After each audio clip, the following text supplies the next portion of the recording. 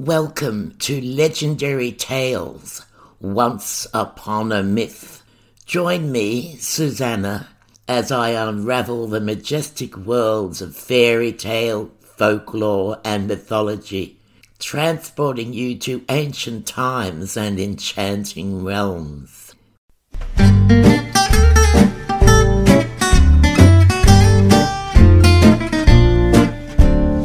Once upon a time, a man had 7 sons, and he wanted a daughter.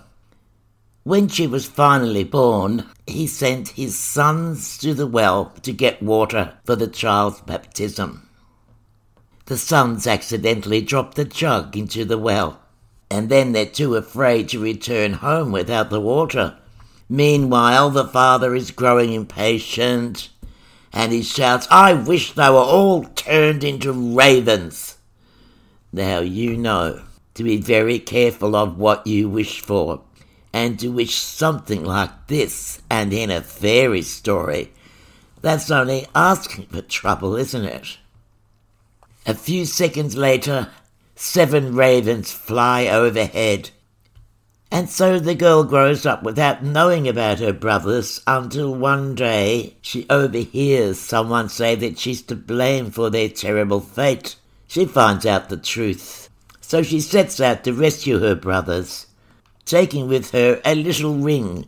Now, this is a fairy story. I don't know why she's taken a little ring, but pay attention to it. It could be important later.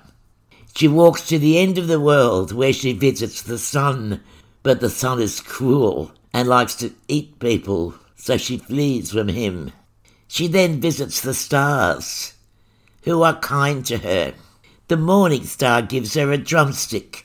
Now, I don't mean a drumstick that she can have a little chew on as she wanders around looking for her brothers.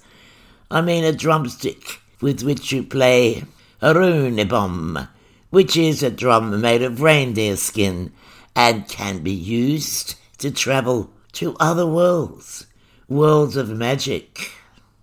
Anyhow, the morning star tells her to travel to the glass mountain and to use the drumstick to open the door, because inside that glass mountain she will find her brothers.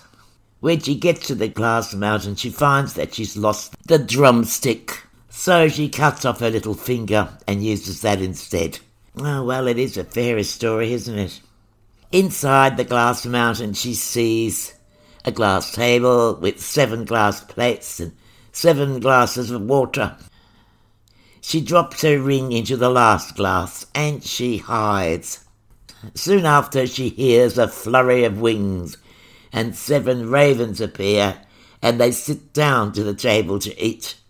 The 7th raven discovers the ring and says, "Someone is here. If only it were our sister, then we would be free." The girl emerges from her hiding place. The ravens are restored to human form, and everyone lives happily ever after. I mean, seriously, happily ever after. This must be the only fairy story in the world where, even if it's missing a bit in translation somewhere, everyone ends up living happily ever after.